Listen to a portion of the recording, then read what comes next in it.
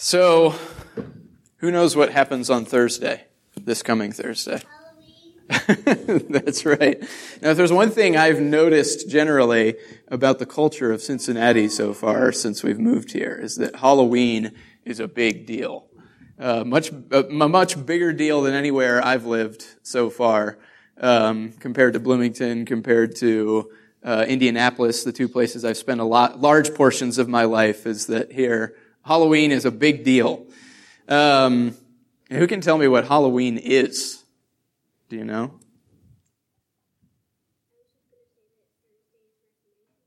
Yeah, good. You're jumping ahead of us there a little bit. What is Halloween? Does anybody know what it is or what it's supposed to be? Any guesses? What do you think it is based on all the things that you see? The Day of Death, says Mr. Beddinghouse. That's what it looks like, doesn't it? It looks like a day of death if you just drive around. Our neighborhood is kind of scary right now, honestly. And that's because Halloween is a holiday in the Roman Catholic Church. For a long time, for hundreds of years, has been a holiday for remembering those who have died and actually praying and offering up prayers for those who are dead. And it turns into a lot of idolatry and worship of wrong things. It turns into a lot of love of death and of dead things, which is not honoring to God, which I'll mention in a minute. But Liam mentioned something else that happened a long time ago on October 31st. You guys know something in history that happened very important about 500 years ago on October 31st. Yeah, do you know?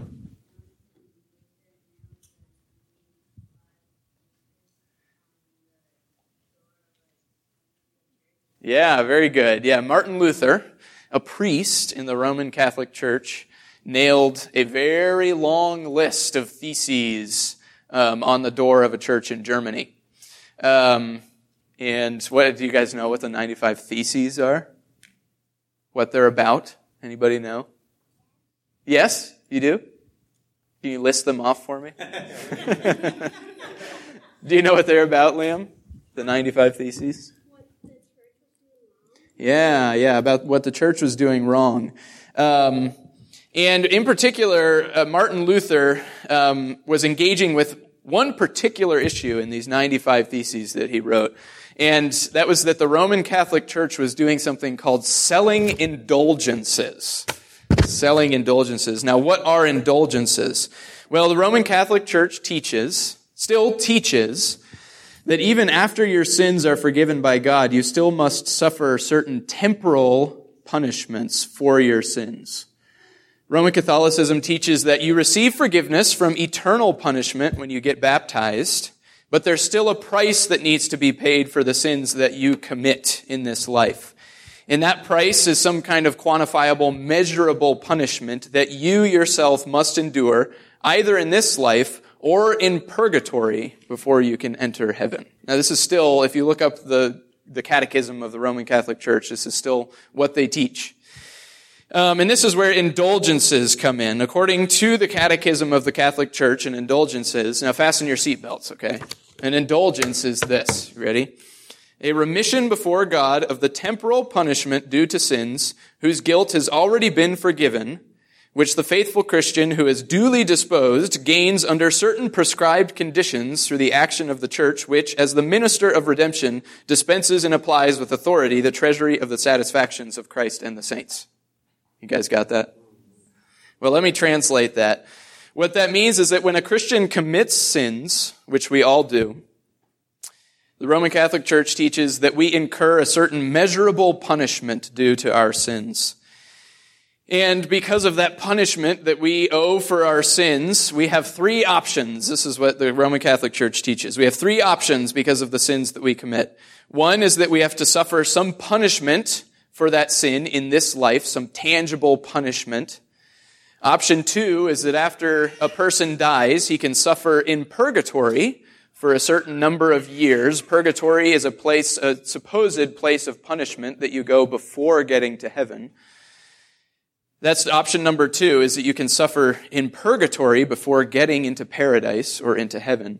And by the way, this teaching of purgatory is where a lot of the things of Halloween come from, is that because the Roman Catholic Church teaches that there's a place that dead people go before they get into heaven, there's a lot of praying to dead people that they might get through purgatory, or even trying to communicate with the dead, which is something that God says that we ought not do, is that once people have passed from this life, they're gone and they're away from us. But because of this teaching that there's a middle spiritual realm that people go, our culture has become obsessed with death and the love of death. But Scripture says that those who love death hate God, because God is a God of life, and we must be very careful. And you might run into issues of how you navigate Halloween with your own kids, which we do. It's like, it's all around us. What do we do? Where we've settled, if it's helpful to you, is it's fun to dress up in costumes and things, but we're going to have nothing to do with the love of death involved in Halloween. The kids got vampire teeth at the neighborhood Halloween party last night, and we said, nope, sorry, no vampire teeth. We can dress up as superheroes, but we'll throw those in the trash. And you have to figure out what lines you want to draw for your family, because there are things, especially in a culture like this. I think it's a particular thing in a place like this where it's so loved that you need to think about your family and how you're going to teach your children that we love the things of God and not the things of the devil. So option number 2 for the Christian who sins is that you suffer in purgatory. Now, this is not true, right? This is what the Roman Catholic Church teaches. Option number 3 is to go to the church and acquire a prescription of certain conditions under which you may get your punishment remitted by God.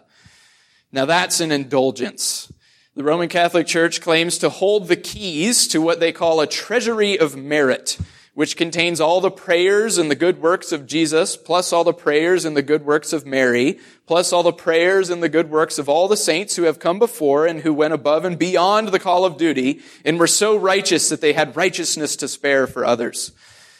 The Roman Catholic Church claims to have the power to take some of that extra merit from Jesus and Mary and the perfect saints and to apply it to you if you go through certain motions.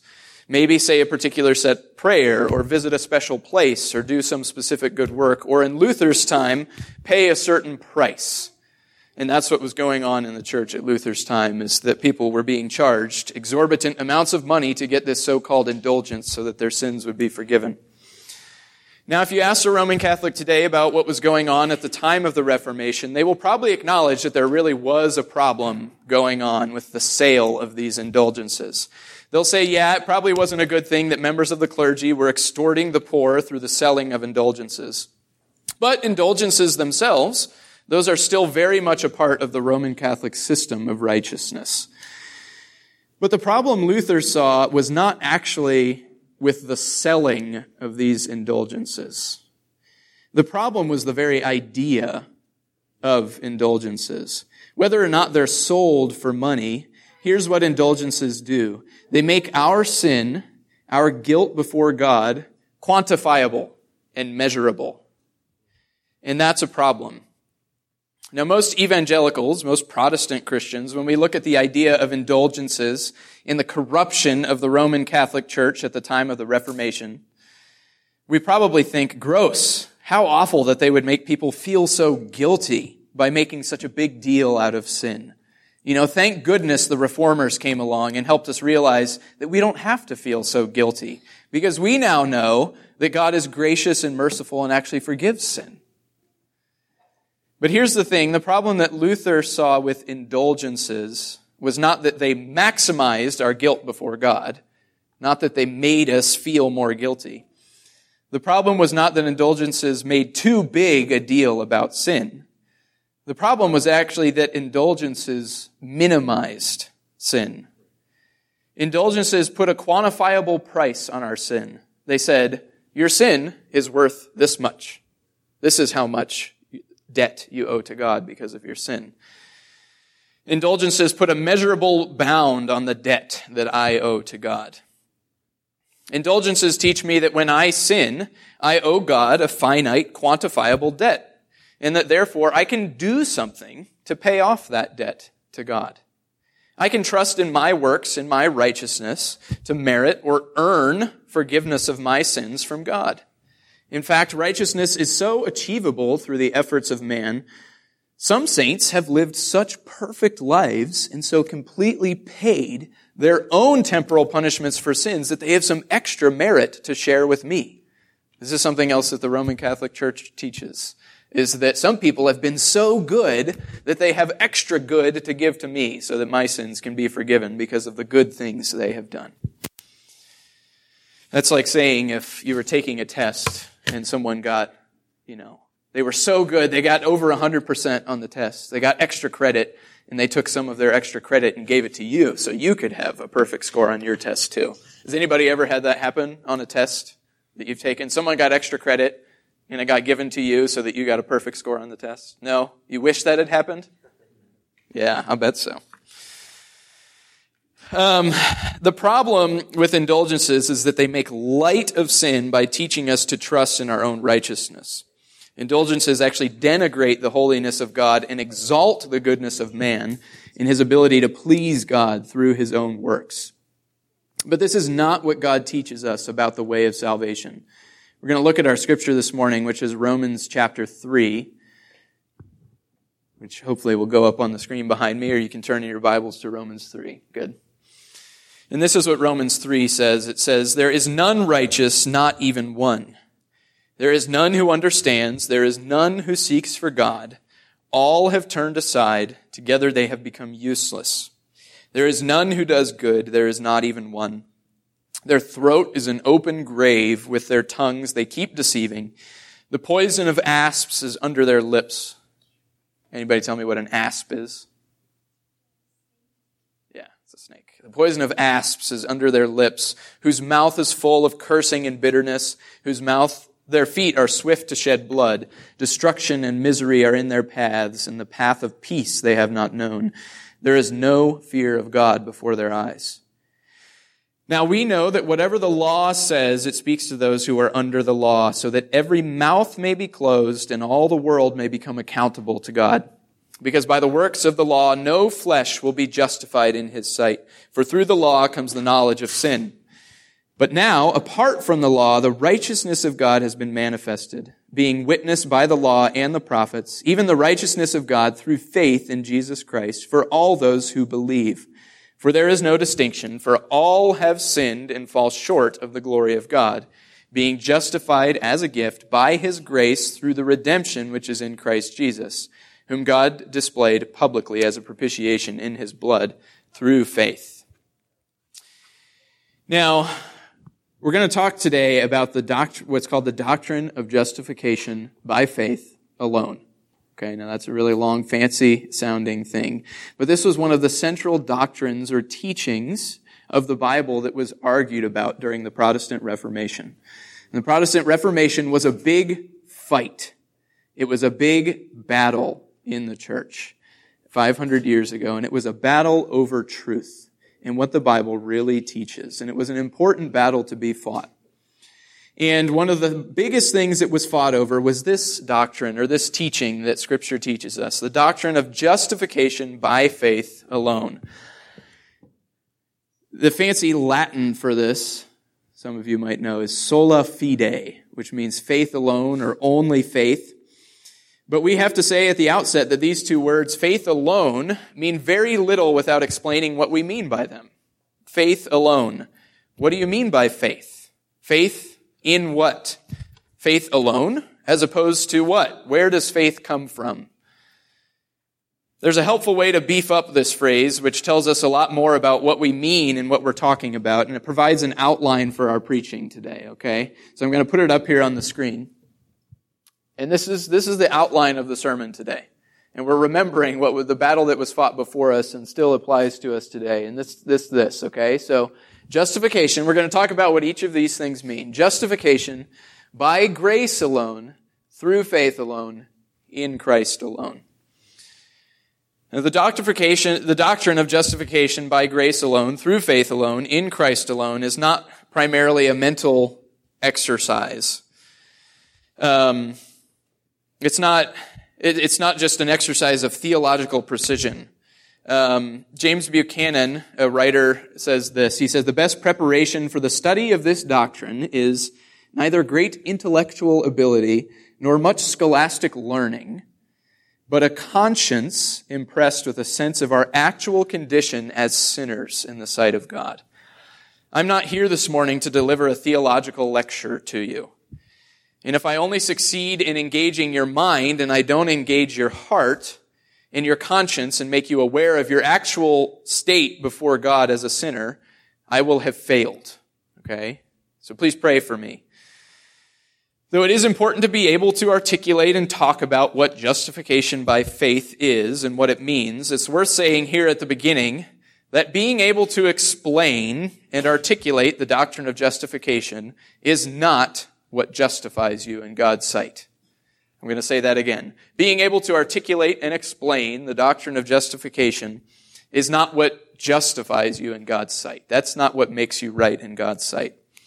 My goal isn't to give you a perfect formula for defining the doctrine of justification by faith alone. My goal is to point you to the object of our faith, which is Christ Jesus. Because even if you have the perfect theological formula memorized, the doctrine of justification will mean nothing to you. In fact, it will be damnation to you unless you are aware of your sin and of your need to be justified in God's sight. Now, today, many preachers are robbing people of the knowledge of sin.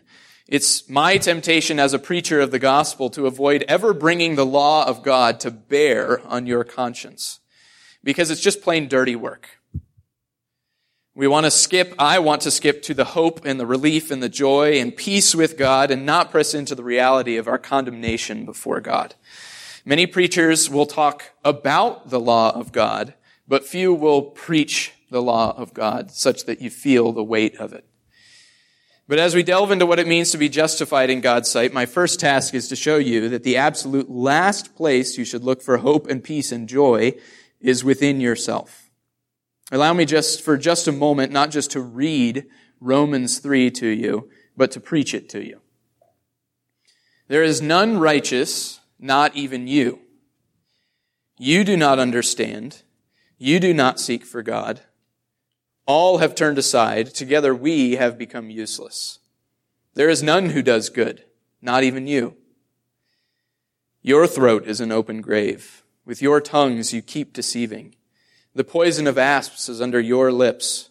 You whose mouth is full of cursing and bitterness. Your feet are swift to shed blood. Destruction and misery are in your paths. In the path of peace you have not known. There is no fear of God before your eyes. Do you believe those things to be true of you? Have you ever acknowledged that those statements of condemnation are true of you? If not, then the gospel message of hope that follows these statements is not for you either. God says there is nothing inherent within you that is deserving of His favor and kindness. Yes, you were made in the image of God, but you have corrupted, defiled, and shattered that image, such that you have no place in His kingdom. By nature, you are a child of wrath, full of wrath and cursing and bitterness, and sitting under the wrath of God. You were born an enemy of God. God the judge has declared you guilty, condemned, sentenced to death.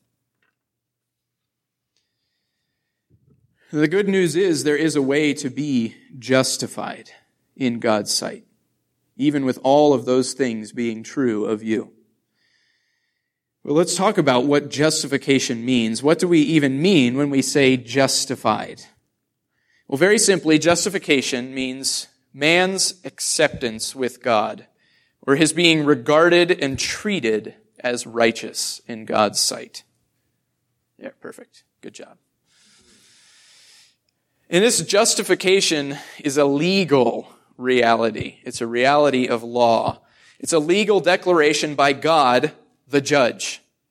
And this declaration by the judge carries with it the full weight and authority of the law. Now think about a courtroom for a minute, okay?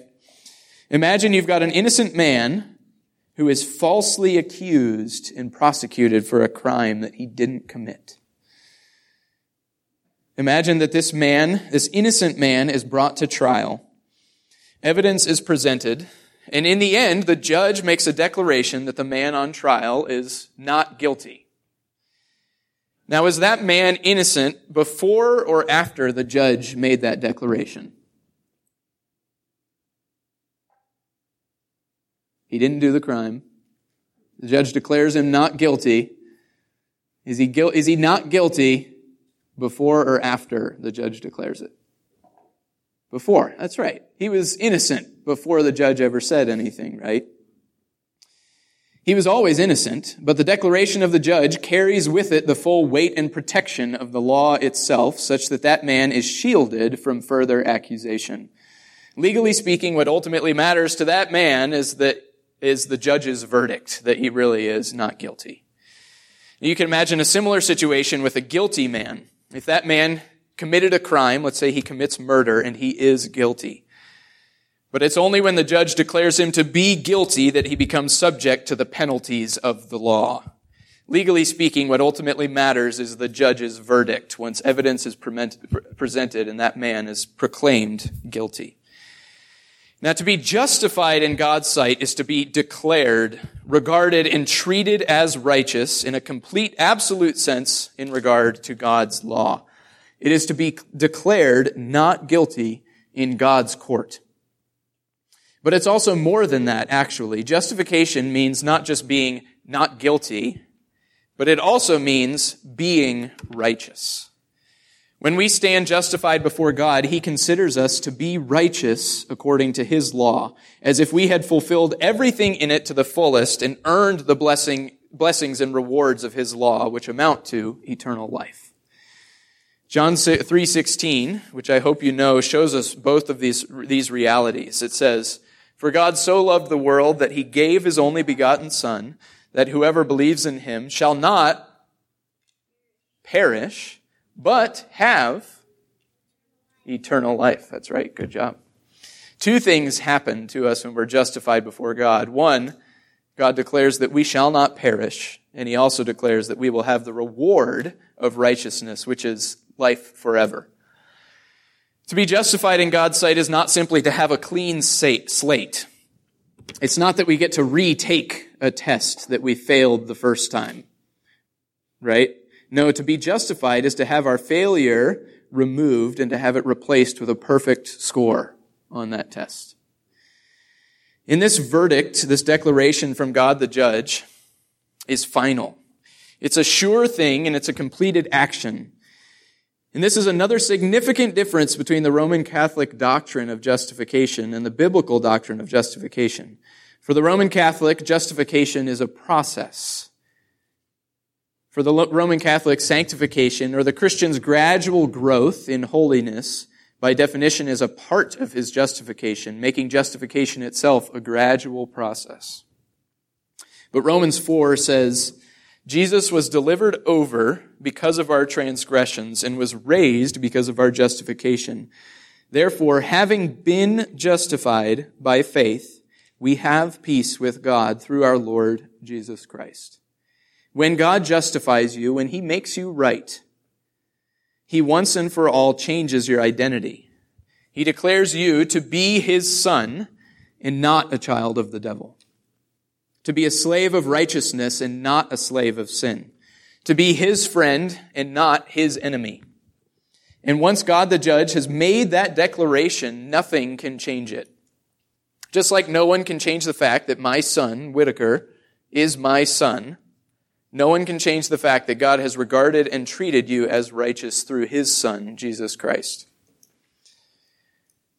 Justification is a man's acceptance with God or his being regarded and treated as righteous in His sight. So the second part is by grace alone.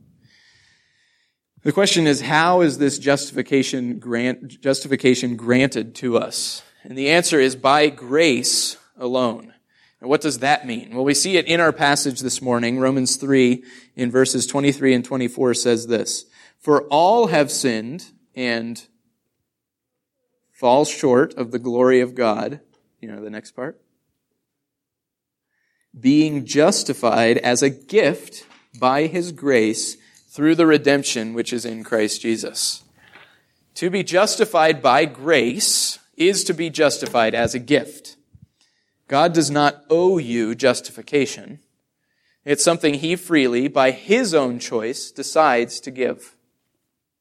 And notice how closely tied those two realities are in the passage we just read. All have sinned and fall short of the glory of God, being justified as a gift by His grace. For the sinner, there is no access to righteousness apart from God's free grace.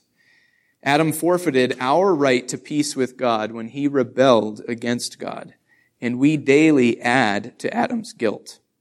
Don't forget the charge against us. There is no fear of God before their eyes. We are dead in sin, which means that we are entirely dependent on God by His own will to bring about our justification. In the primary way that God makes it clear that justification is accomplished by His grace and not by our efforts is the fact that justification happens through faith. Okay, so that's the next part. Justification by grace alone, through faith alone. Romans 4 says that for this reason, righteousness is credited by faith, for this reason, so that it may be in accordance with grace. In order that God might demonstrate that we are justified by His grace, by His power, by His will, He made faith and not works the means or the tool of granting us righteousness and justification. Faith is not a work that we perform in order to earn God's favor. In fact, Ephesians 2 says that our faith doesn't even come from us. It itself comes from God. And faith is simply belief or trust in the gracious promises of God.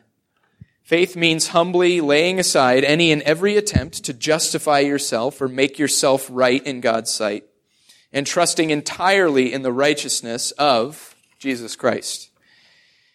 And we have many ways that we seek to justify ourselves, all of which come from a desire to boast in ourselves and our own works rather than in God.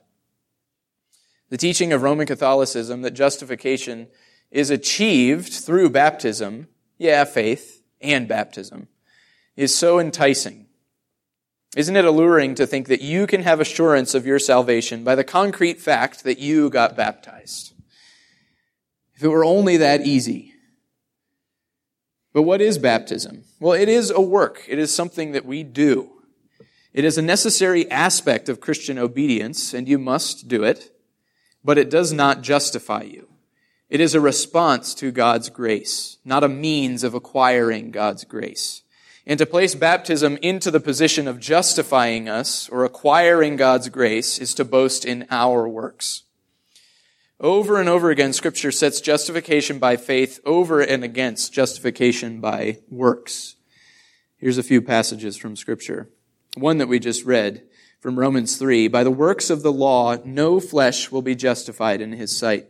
For through the law comes the knowledge of sin. But now, apart from the law, apart from things we can do, the righteousness of God has been manifested, being witnessed by the law and the prophets, even the righteousness of God through faith in Jesus Christ for all those who believe.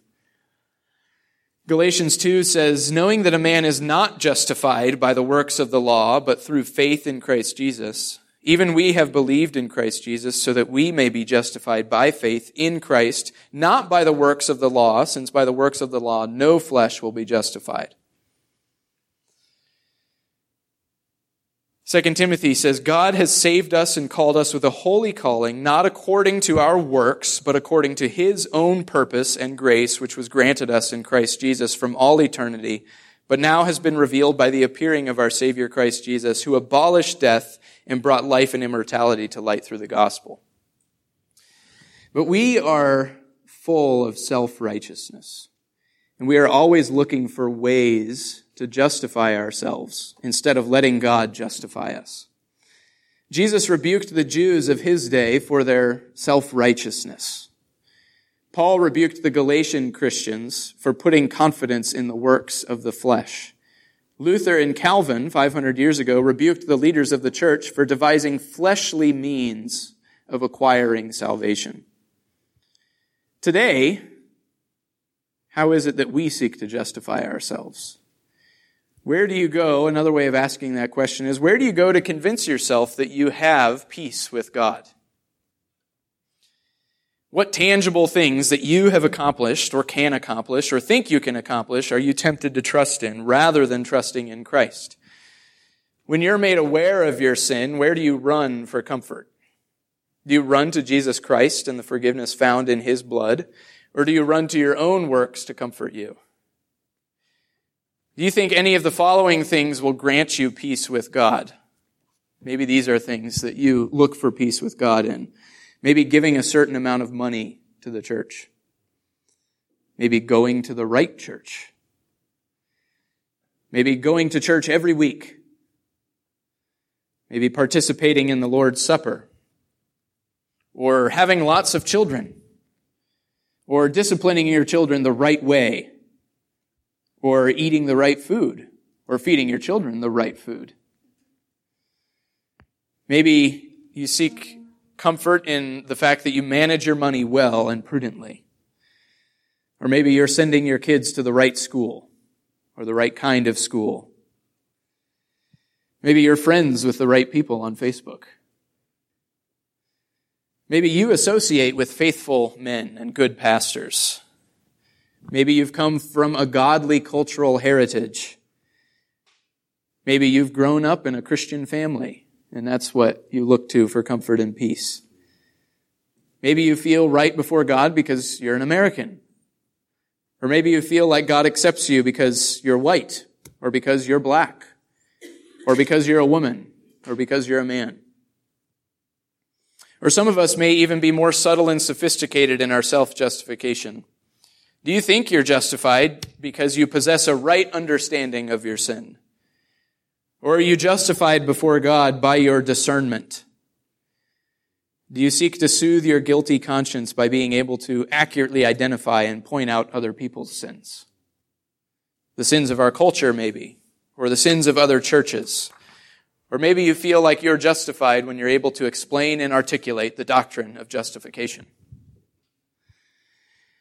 Well, many of these things are important aspects of the Christian life. Some of them are not. But none of them justify you in God's sight. These works of ours must never become the ground or the foundation of our peace with God. Because as soon as our obedience becomes the foundation of our peace with God, we lose hold of the gospel of Jesus Christ and we set ourselves self-righteously against His grace. So we are justified by grace alone, through faith alone, in Christ alone. Now, if you're really spiritual, I'm using that word facetiously, based on Pastor Bailey's sermon the other week. If you're really spiritual, but still self-righteous, you may even be tempted to put your faith in faith. You may fall into thinking that it's your faith itself that is pleasing to God and that earns you points in God's eyes. But that's actually not the case. Faith itself is not even what justifies you. And let me explain what I mean. I'm going to read a quote from an old guy named Horatius Bonner, which he said this: "Faith, then, is the link, the one link or connection between the sinner and the sin bearer." Who's the sin bearer? Yeah, Liam. Jesus, that's right. He's the one who bears our sin, the sin bearer. Faith is the one link between the sinner and the sin bearer. It is not faith as a work or exercise of our minds, which must be properly performed in order to qualify or fit us for pardon or forgiveness. It is not faith as a religious duty, which must be gone through according to certain rules in order to induce or convince Christ to give us the benefits of His work. It is faith simply as a receiver of the divine record concerning the Son of God. It is not faith considered as the source of holiness, as containing in itself the seed of all spiritual excellence and good works. It is faith alone, recognizing simply the completeness of the great sacrifice for sin and the trueness of the Father's testimony to that completeness. God connects, this is still from this quote, he says, God connects salvation with believing, trusting, knowing, remembering. Yet the salvation is not in our act of believing, trusting, knowing, or remembering. It is in the thing or person believed on, trusted, known, remembered. Nor is salvation given as a reward for believing and knowing. The things believed and known are our salvation. Nor are we saved or comforted by thinking about our acts of believing or ascertaining that it possesses all the proper ingredients and qualities which would induce God to approve of it and of us because of it. And then he uses this illustration. He says, I get light by using my eyes, not by thinking about my use of them, nor by a scientific analysis of their component parts. So I get peace by and in believing, not by thinking about my faith or trying to prove to myself how well I have performed the believing act. We might as well extract water from the desert sands as peace from our own act of faith. Believing in the Lord Jesus Christ will do everything for us. Believing in our own faith or trusting in our own trust will do nothing. Thus, faith is the bond between us and the Son of God. Faith is nothing save as it lays hold of Christ. You can have faith in a lot of different things. You can have faith in yourself. You can have faith in science. You can have faith in your knowledge. You can have faith in another person. But what we need to have is faith in Jesus. And I think this is Jesus' point when he tells us that faith the size of a mustard seed is sufficient to move mountains. When he says that, it's a rebuke to our self-righteous confidence in ourselves. But it's also an encouragement to the humble and discouraged that it's not even about the strength or size of your faith and how easy it is to despair when you look at that, right?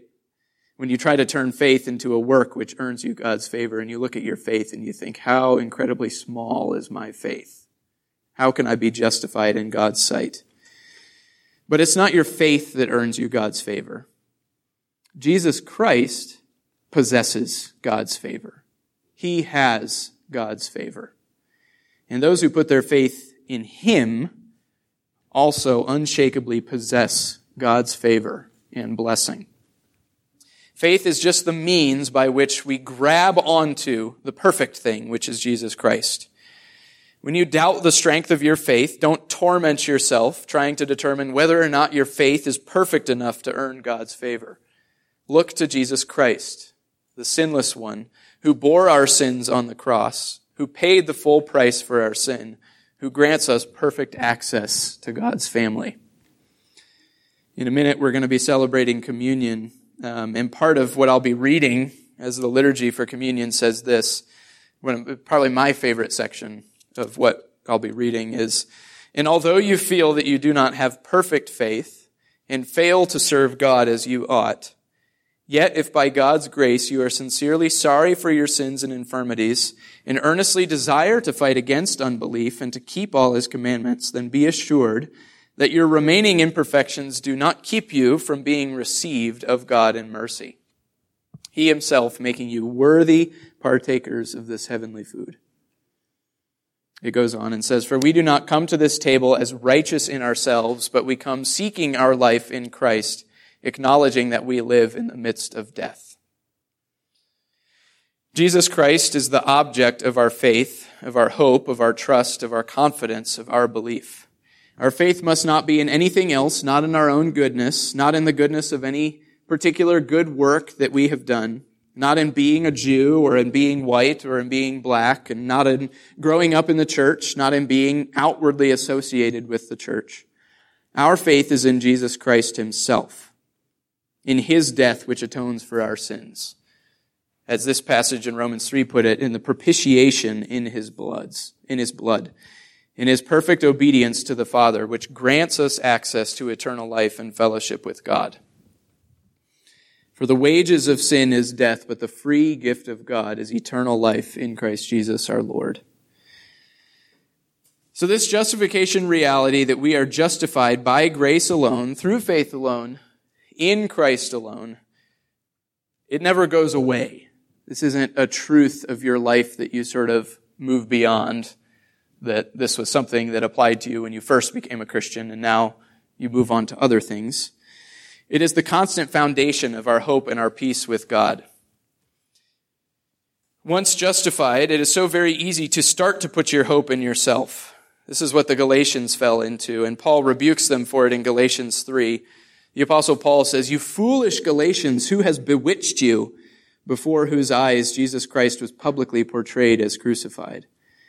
This is the only thing I want to find out from you. Did you receive the Spirit by the works of the law or by hearing with faith? Are you so foolish? Having begun by the Spirit, are you now being perfected by the flesh? Did you suffer so many things in vain, if indeed it was in vain? So then, does he who provides you with the Spirit and works miracles among you do it by the works of the law or by hearing with faith? Once we are justified in God's sight, we begin a life of obedience to him. But it's not a life of earning our way into heaven by the works of the flesh. It is a life of living into the reality of what God says is already true of us. We are his sons, slaves of righteousness, friends of God, not because of works, but through faith in Jesus Christ. Praise the Lord.